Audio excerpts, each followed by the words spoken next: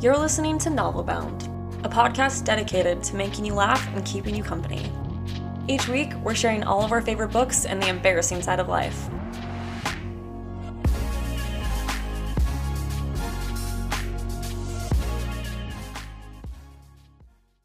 I have been recommending this book to Anna for like so long, like probably a couple of years now. And then when you messaged me back, I was like, Anna, you have to read this series because like it's our time. Like it's like we finally get to talk to this amazing author.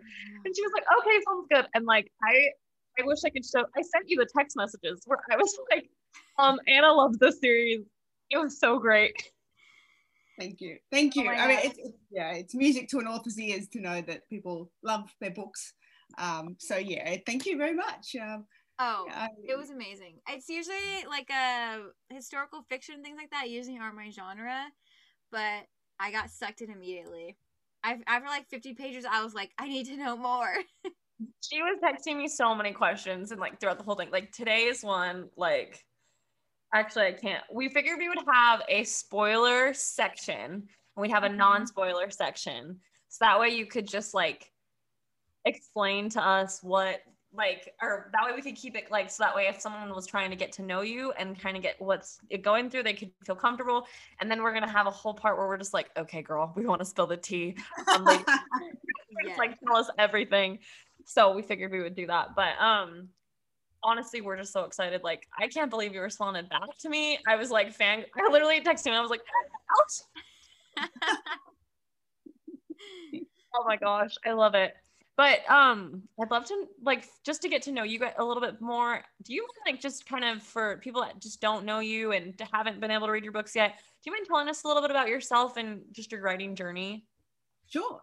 Look, I've been writing for quite a while now, and I did a Bachelor of Arts in professional writing when I was way back, and enjoyed every minute of it. It was fantastic. The university experience was fantastic. And I was kind of writing fiction and non-fiction while I was doing that course, and I got my first publication, just a short kind of piece and all that kind of stuff while I was at university. Wait, sorry, which book was it?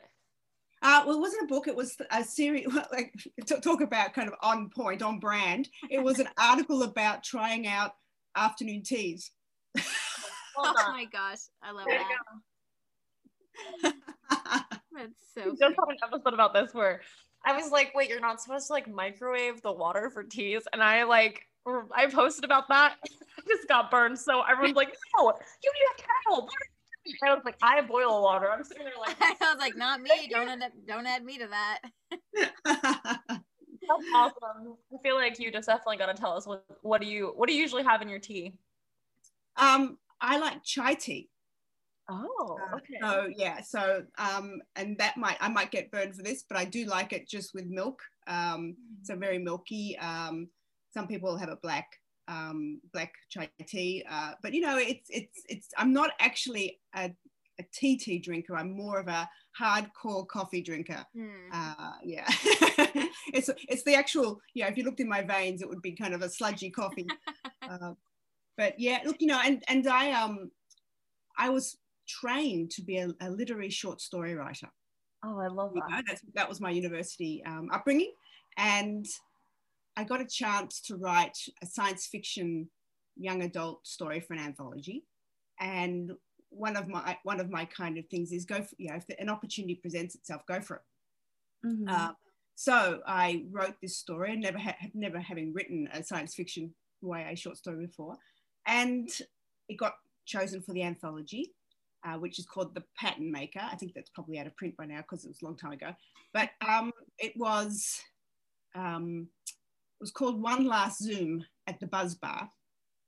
And that was the origin story for my first novel, which is Singing the Dog Star Blues. And out of that opportunity, the publisher of the anthology said, we really like this character. Can you write a novel about her? And I said, of course. Yeah. And in the end, that publisher didn't take the book because it was too old for their list. So it's very definitely at the top end of YA. And eventually it got picked up by HarperCollins in Australia, and then it got picked up by Penguin in the States. So that was the beginning of my journey. That's amazing. That's awesome. Yeah. Oh, I'm so happy that you like got to just kind of like take off running when it comes to writing and stuff like that, because it's just like I've just really enjoyed all of your books and stuff like that. And what's really cool is like our followers too, like when I posted that we were going to be interviewing you and stuff, like so many people were so excited because they love your books. And so I'm glad that you like got to just like run and go do it. Like, you know what I mean? Like, yes, that's awesome. Yeah. Well, I have to also say that when the publisher who initially said we love the Joss Aronson character in the Singing the Dogstar Blues book, when they said, no, this book is too old for us, there was a sinking to the ground, crying my eyes out, moment of horrific despair. Yeah. And that's part of the journey as well. I mean, you have the good times and you have the very, very, very bad times. And that's, it's pretty much, I always say when I teach creative writing, because I teach creative writing too, it's to say that, there will be those bad times. So feel it, it's part of that journey, but then get up and send that piece out again, because, it's no use trying to bottle it up, because it's you pour many years or months or whatever it is, how long it takes to write something. And then it kind of gets, well, no, this is not for us. And that hurts. But, the job and the work and the whole career is about, okay, that's not in the right place at the moment. Do I look at it and see if there's anything that I need to change, or do I just send it out again because this is where I want it to be? So, yeah. How do you make that decision that like you like to stay true to your story and not to change something when you feel like that? Like, how do you kind of decipher between that and gain that courage and stuff? I'd love to hear your experiences and stuff. Yeah. It is very difficult when you're a new writer to have that rock solid faith in the story. I think that it comes with practice and knowing that you're strong in certain areas in writing. And if someone, if an editor or a publisher says, well, I think that this story needs some work here, and you're aware that that this is not your most strongest area, then yes, definitely look at it, and take on board. It's also about who is giving you the feedback. If it's someone that you respect or has a lot of experience in that area, then yes, it's always worth looking at. It's unfortunately there are people out there who also critique to hurt, maybe not consciously, but that can happen as well. So when you do, if you do have critique groups, which I always recommend, because being able to get some kind of feedback is great. But you always have to look at who's giving the critique. So is that person aware of the conventions of your genre? Are they sympathetic to the kind of book that you're trying to do, or are they antagonistic? People are people, and so you've got to just make that judgment of whose input is going to settle and be used. And it's about, I say this, it sounds like I'm kind of like a robot. You are collecting data, but you are collecting data about your work, and it's up to you to say, okay, that one's coming from a place of excellent knowledge about structure, and that person doesn't know science fiction. They're coming from a naive place, which can be useful, because if you have someone who says, I don't get why that dragon is talking, then that someone who's not sort of comfortable with that genre will have a problem with something. So yeah, it's all data collection, and it's about I suppose it's about putting aside the ego and using it, but that's the hard thing.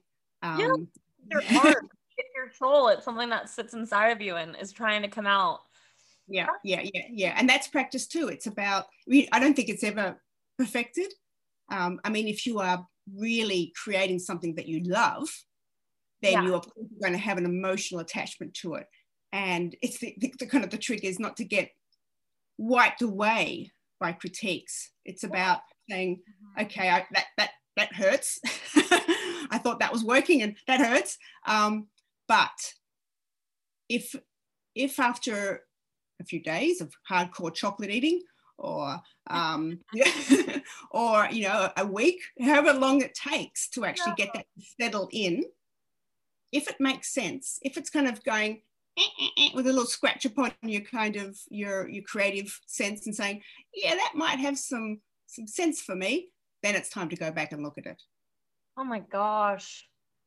We are not worthy. We are not worthy. This is amazing. I want to like have you back on just to like do an episode about this, because I think there are so many people that aspire to write books. There are so many people that are just amazed by like the craft and the art and the majesty that it is. Like, I want to talk about Dark Days, but I'm also like sitting here like, oh my gosh, Allison, thank you. Like, I'm like moved to tears. I'm so excited to talk about this with you.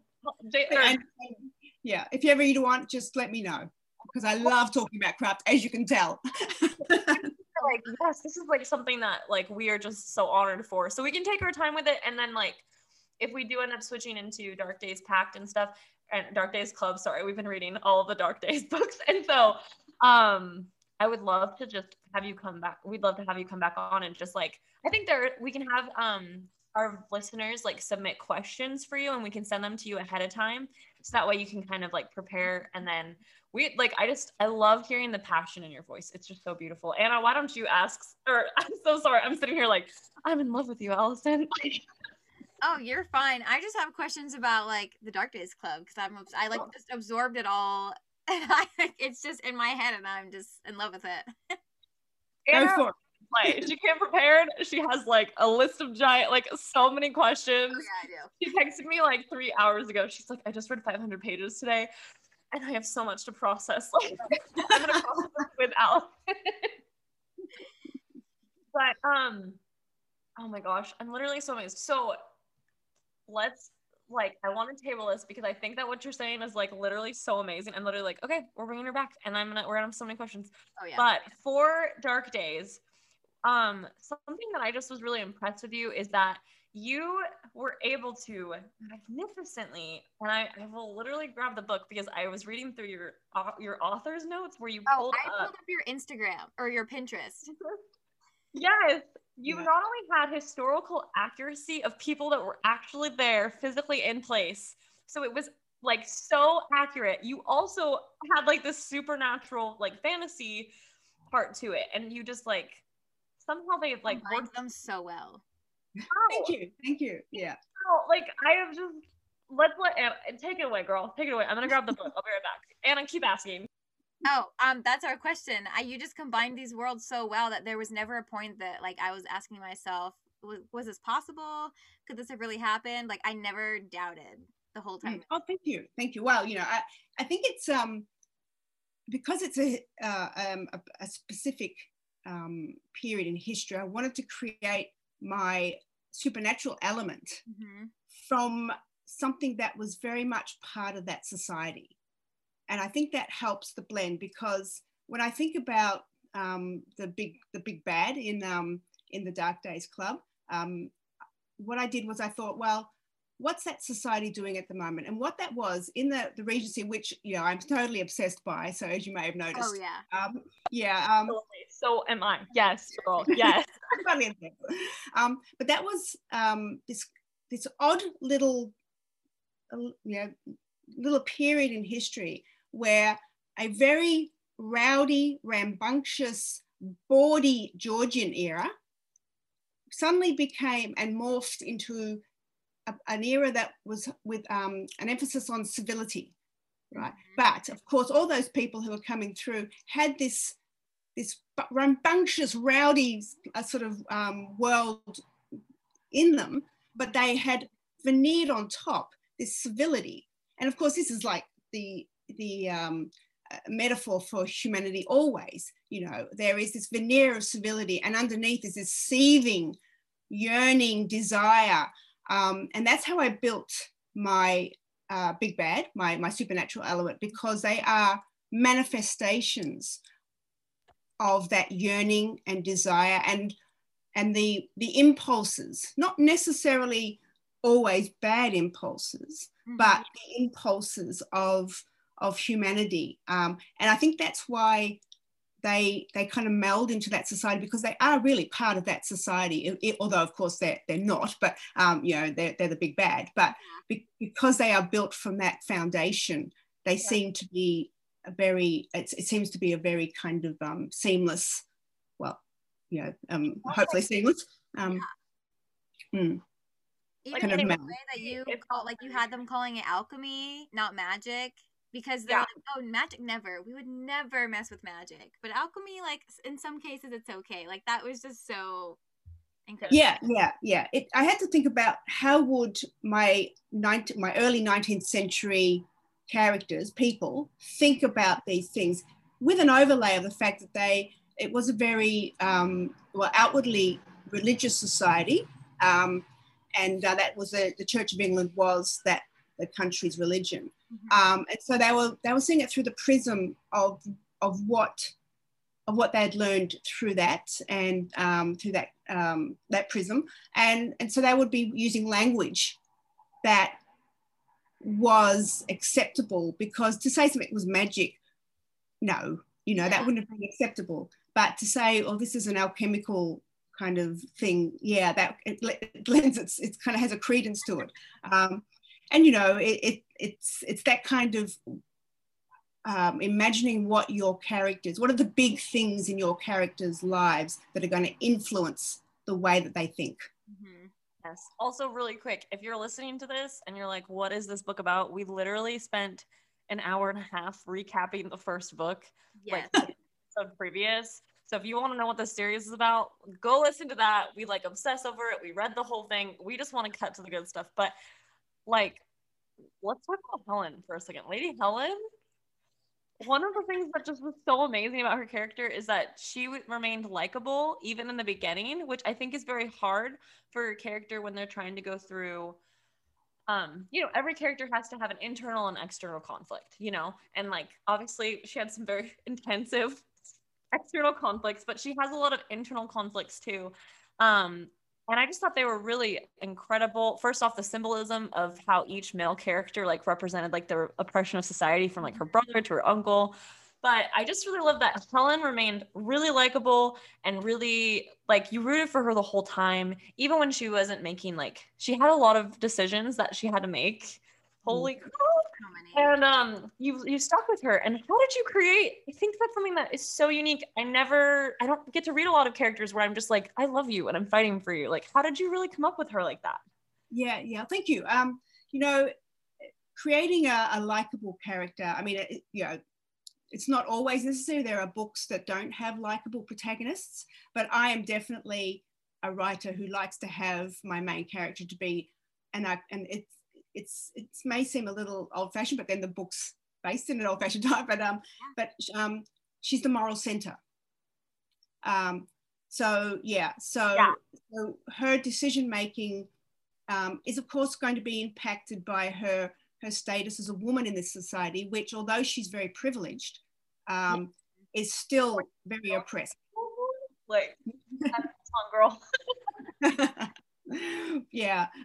So although she's got this kind of beautiful world around her, her freedoms are very managed, and I think that resonates with all women. You know, there are certain things that, you know, that our society is a patriarchal society, and although we're seeing such major moves at the moment, there's still a lot of work to do, you know, and so I think that feeds into it, that she is experiencing what obviously wasn't the beginning, but a continuation of that female journey. So she's back in the 1800s, but I can bring that oppression out very boldly, because it was bold. I mean, there was newspaper articles about how women were less intelligent than men, and therefore, you know, blah blah blah blah. There was, and it was just so bold and so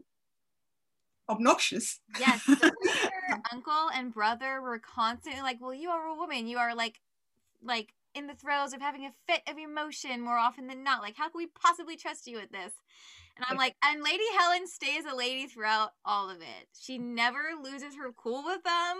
She like just like redirects, and she's like, well, perhaps think of it this way. Like, and it's just like that's something that like I was telling Anna. She was like, in a lot of books, you'll see there is a very like it's kind of a trope where like a girl goes from like perfect society, and then when she joins the other society, she completely adopts that society's rules and life.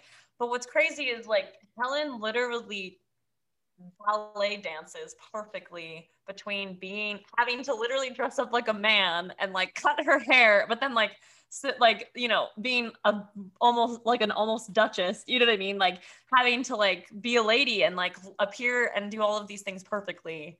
And I just think that like Anna's like, when is so she just gonna, and I was like, no, she is Lady Helen throughout. She is Lady Helen. I was waiting. I was like, when is she gonna throw her first punch at her uncle? When is it coming? But it's like I didn't like it resolved beautifully. I didn't need it to happen, but it just was still.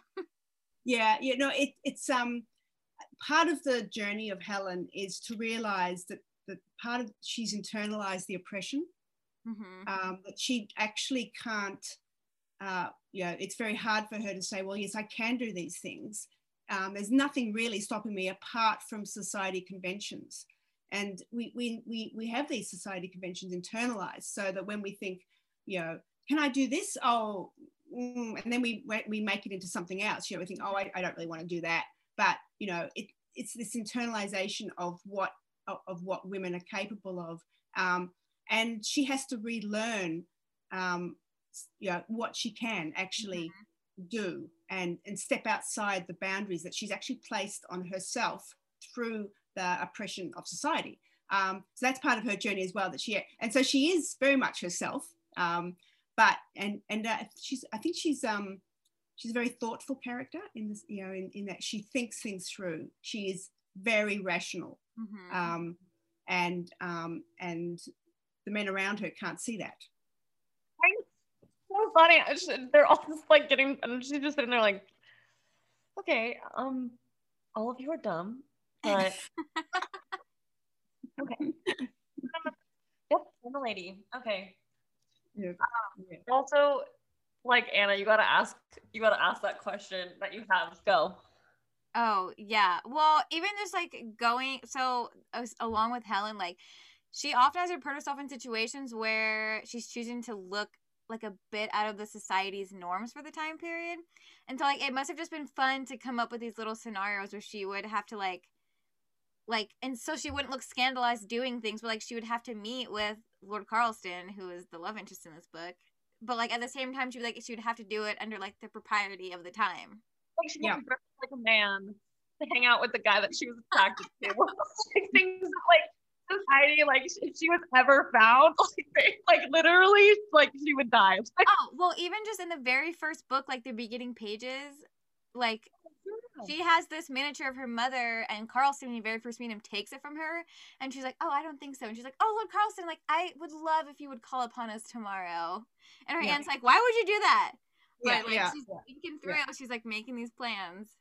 What was scenarios for you? Like, it is about a lot of my work as the writer was to think a woman in this situation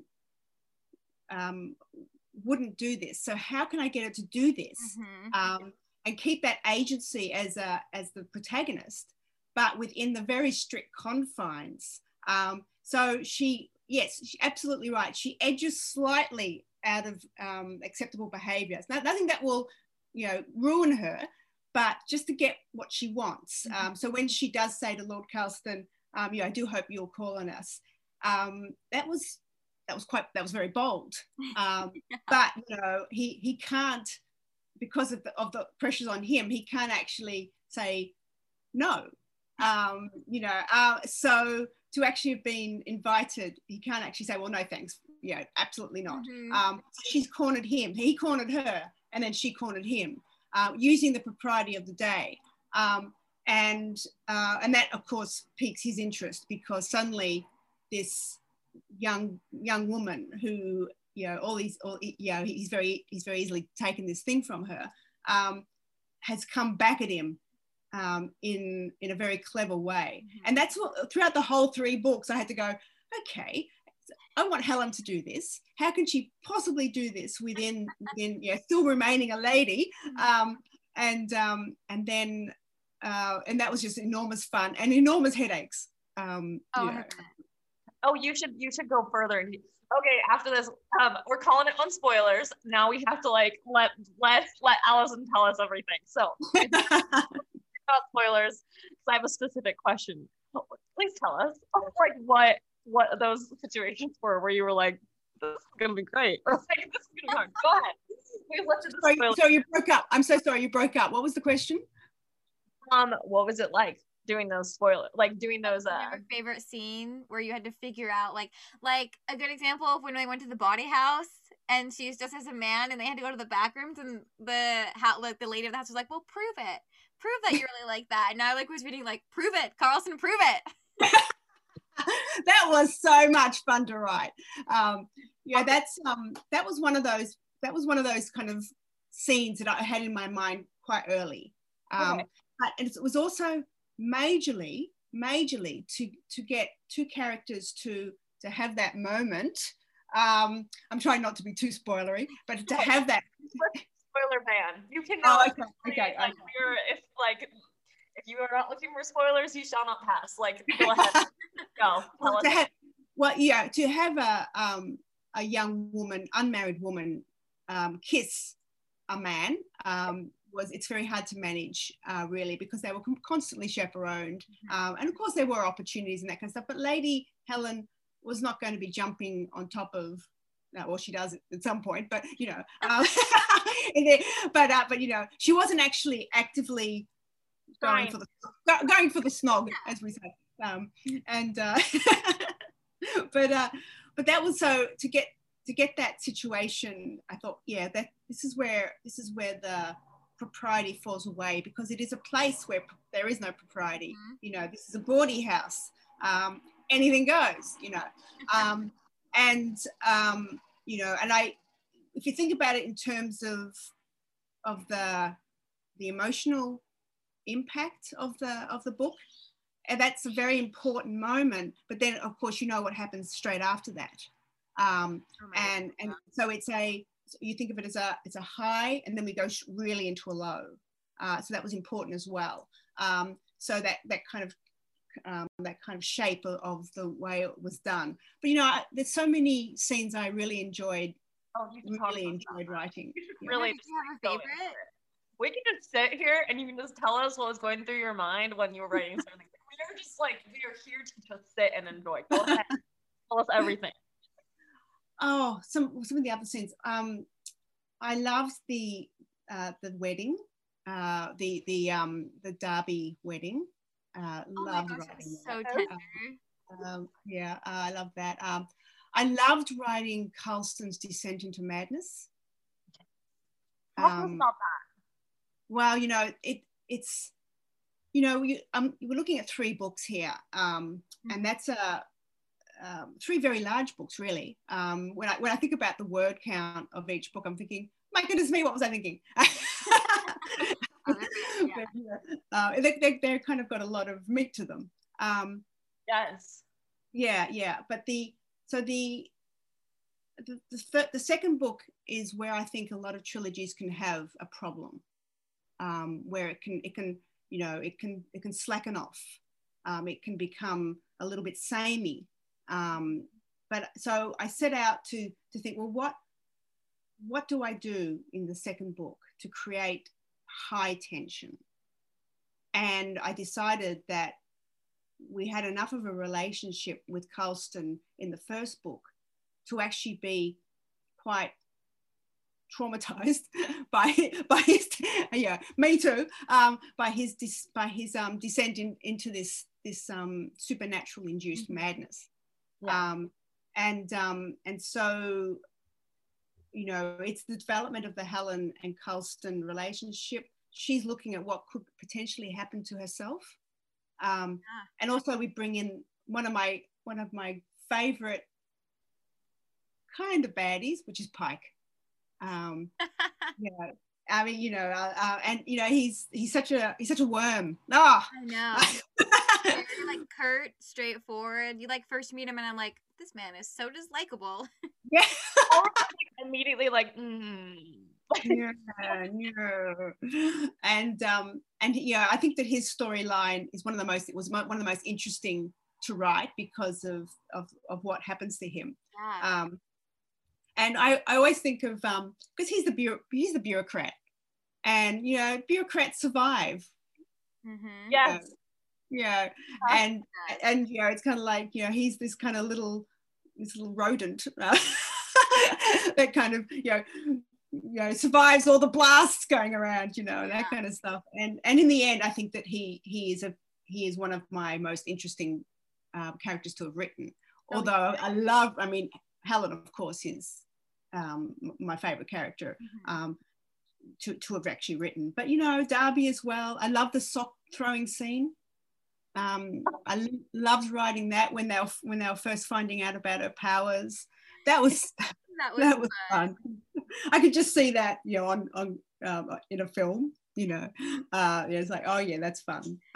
So yeah, so that kind of you know, each book has got its major set pieces. So when you're writing fantasy novels, you have these big set piece scenes that have to come along, and they can be challenging but fun to write. But it's those more intimate scenes where I think you kind of very delicately pulling out the emotional lives of these characters that can be just as satisfying. Yeah. You are so incredibly good at that, because Helen and Carlson's love for each other feels so forbidden and star-crossed, but then you'd sprinkle in these little moments where he would take her jacket off and they were going to train, and his like fingers brushed against the nape of her neck, and they like both felt it, and they like make eye contact, and it's like you can feel the tension so palpably. Like, yeah, thank you. Yeah, that's quite hard to write. To actually write sexual tension, which of course we all love to read. And not do it in a well-used way, you know, because there's, you know, it is quite difficult. And again, it comes about what are the rules of the day and how can you transgress them? But of course, I really enjoyed that moment with the nape of the neck, because of course it has another meaning as well, and that plays out within that scene. And you know, that I was kind of going as I was writing that. Like giving it, you're like dangling the carrot in front of the readers, like, oh, here you go. Actually, never mind. Too bad.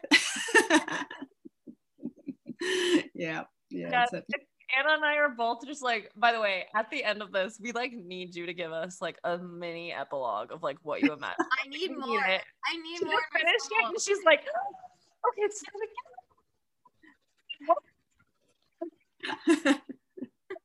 like just like, you know, we just were like, so what would they be doing right now? Like, you know, would they have kids? Like, would they be in like in Russia somewhere? Like, what like we eventually we want to like hear it out. Like, I also have a huge question. So at the end of the first book, again, this is spoiler territory, Helen is attacked and Carlson saves her, and it's like a lot more than that, but that's the gist of it. And her uncle comes in and sees her on top of Carlson after she saved his life. And he's like, you're disgusting. What did you do? But I'm like, did he not see the dead body in the room? Like, well, yeah. Well, I mean, I think that that's you know,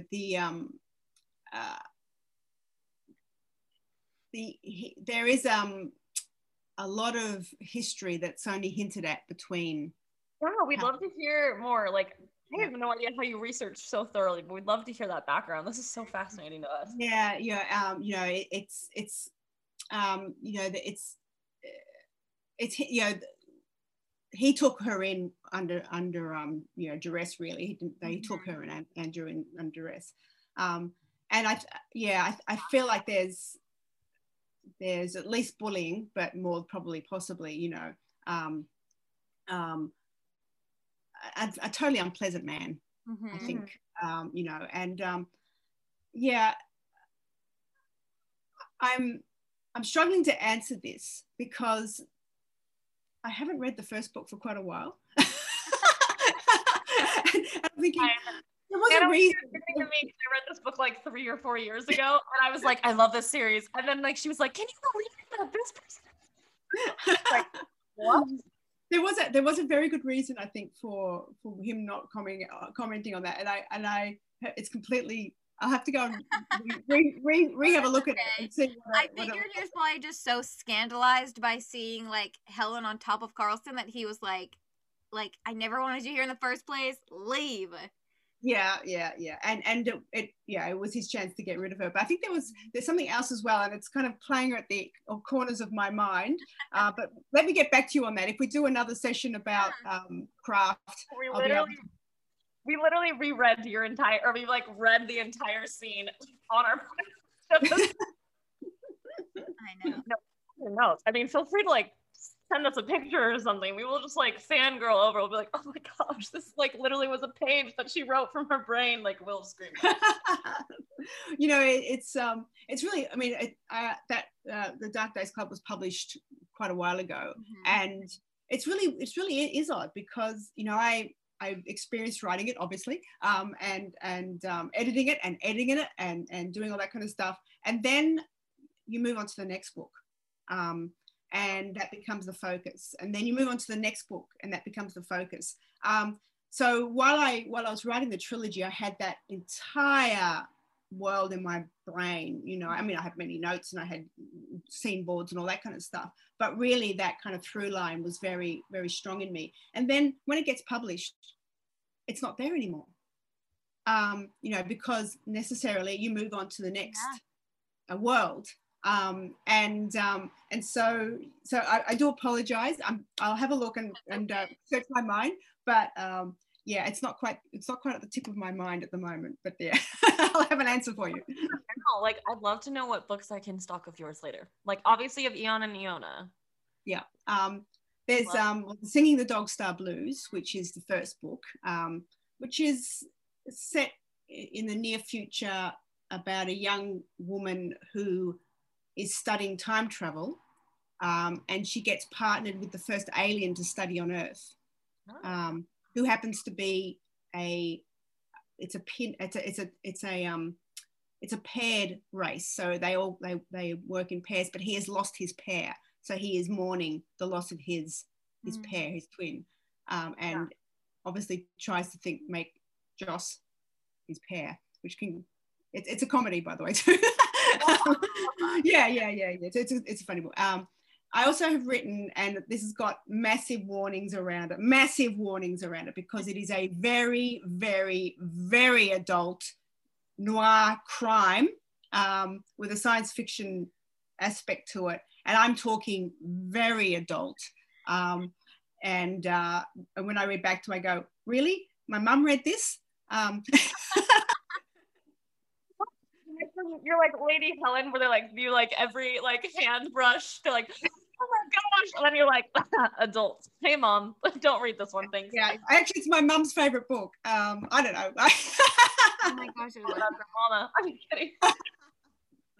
But yeah, it's quite it's when I think of it, you know, I don't seem to be selling it very well here, but you know, as a read, but it's a very brutal book. So yeah, if you're used to my YA and the high manners of Lady Helen, and even in some regards Eon and Iona, that would be coming quite a shock. And really, it's a very, very, very adult read. Did you know that there was a short story from Lord Carlston's point of view? I finally read it, give it 5 stars on Goodreads. Very excited. Yes, I was literally just about to bring that up because it's called like a Lord Carlston story, Lessa Snitchere, or however you pronounce that. It was a delight. From his perspective when he first meets Helen. Yes. Lucis Naturae, yeah. You know, I had a lot of fun writing that as well. It was, you know, quite freeing to be in his brain, his kind of point of view as well. And I think it also fills in a few kind of engagement. I mean, when you're reading the 3 books, I think the reader has to work work to a certain degree to actually build this world in their mind. That's how I write, is actually, to engage the reader. You are building this in concert with me as the author. But in the Lucis Naturae, I kind of did a lot of background for Carlston, and we had a little bit of fun with Beau Brummel, who's a real historical character, and that kind of thing. So yeah, it was enormous fun to write. I love that. Okay, we want to move into our spoiler section, where we literally just ask you questions about all the things, and you just tell us things. Sure. First off, I am dying to know how much the Queen knew, because this is something that you would know but we wouldn't know. How did the Queen actually know about the Dark Days Club? I mean, I know that you talked about it in the third book a little bit, but what did the Queen, if you could just give us some insight into the Queen. Yeah. To us. Yes. I think that the Queen is the mistress of not quite knowing everything because she doesn't want to. So she knows enough, and she is a little bit appalled because actually Queen Charlotte was a very religious woman. So she's slightly appalled by the supernatural element within her country. But she understands the necessity of the Dark Days Club. So she knows about them, but she's not delving too heavily into the day-to-day activities of the world.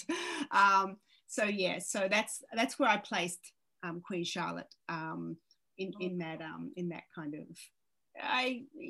slightly blinkered, but if I need to, I will look directly, but not liking it. Okay, so I also have to ask Delia,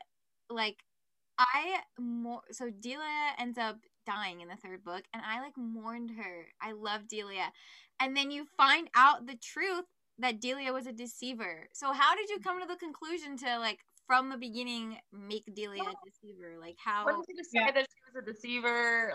How did you plan that whole thing out? We'd love to just know the whole arc and how you wrote that. Yeah. Look, Delia is present in the first chapter as a scandal, and actually that is the point where Delia is killed. So she is taken over at that point. So hers is a very sad story, and so the Delia that we meet isn't even real Delia. No. So that I mean that's for me, that when that was happening, I was kind of that's really sad. I think that's really sad that this and that she is such a good deceiver. That, she gathers this kind of momentum with her, and then when she does, so she doesn't. So the body of Delia is left, and it goes elsewhere. Should we say?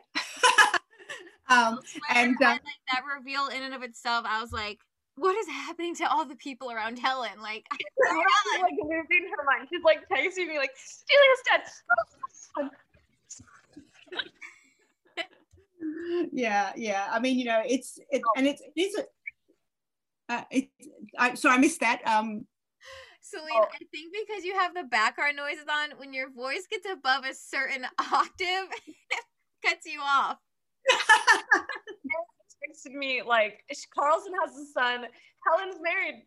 Helen's getting married. I know. I can't believe that she went through with the wedding. She really married him.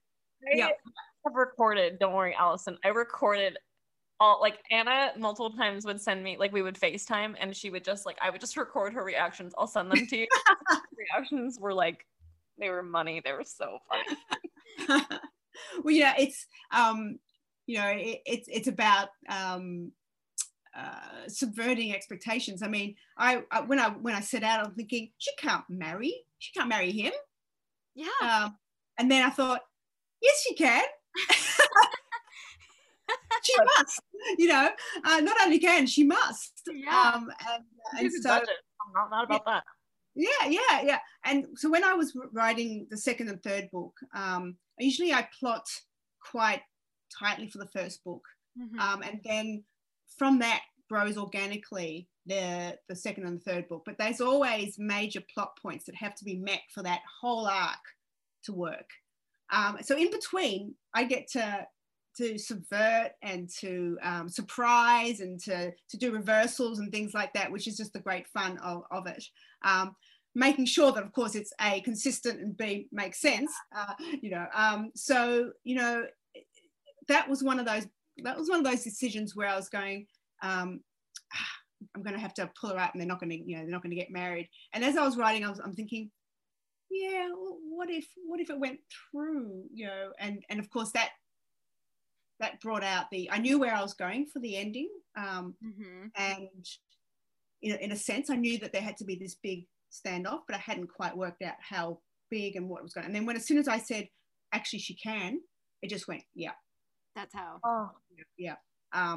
And I found that writing that wedding to be, it was incredibly difficult, because I didn't want to be doing that.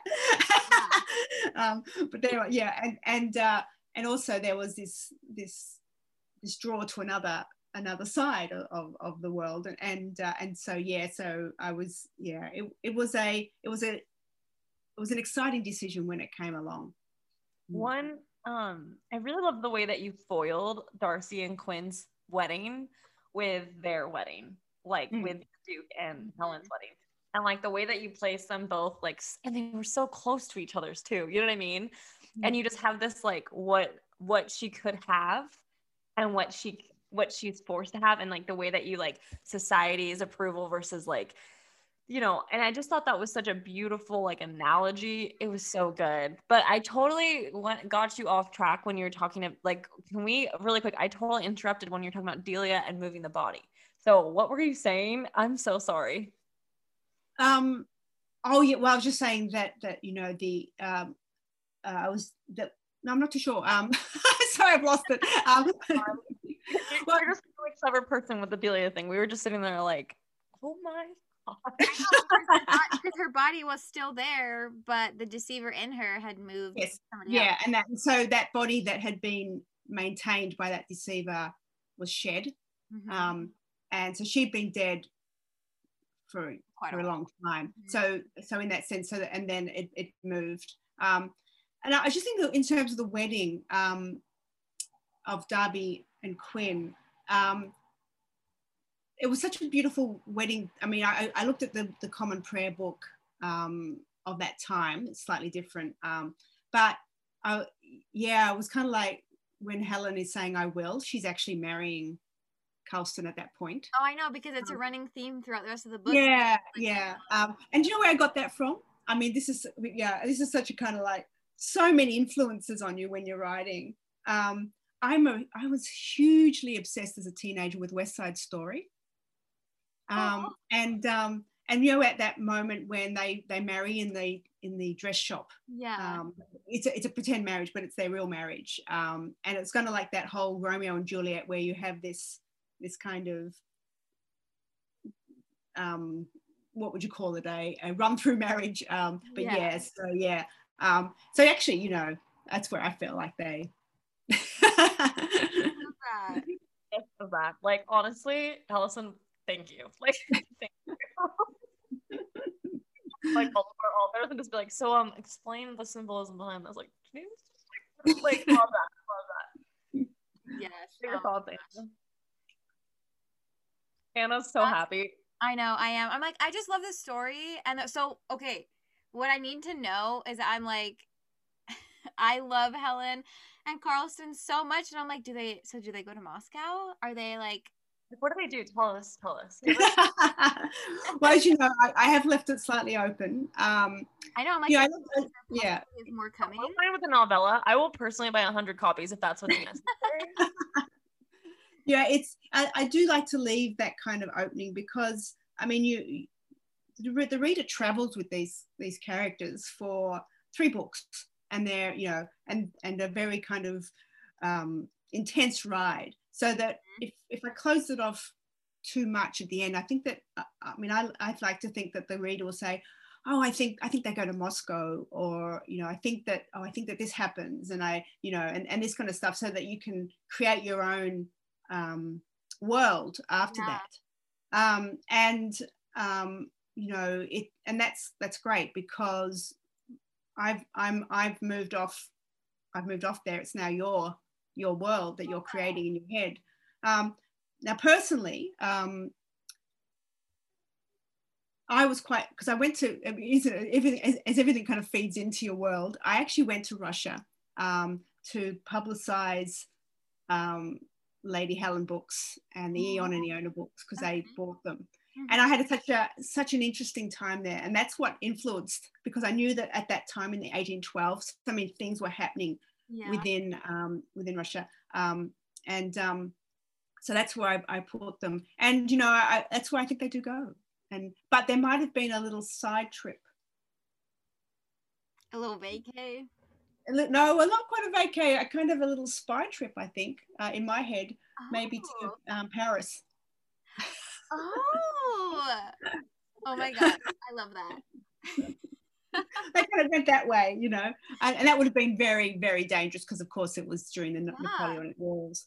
Are they married now? I mean, they technically, like you said, they're married in your head, right? Oh, in my head they are. I'm just wondering whether. I'm just wondering whether, because Helen would have to have a year of mourning. Yeah, she would. So she gets to be the Merry Widow for a year.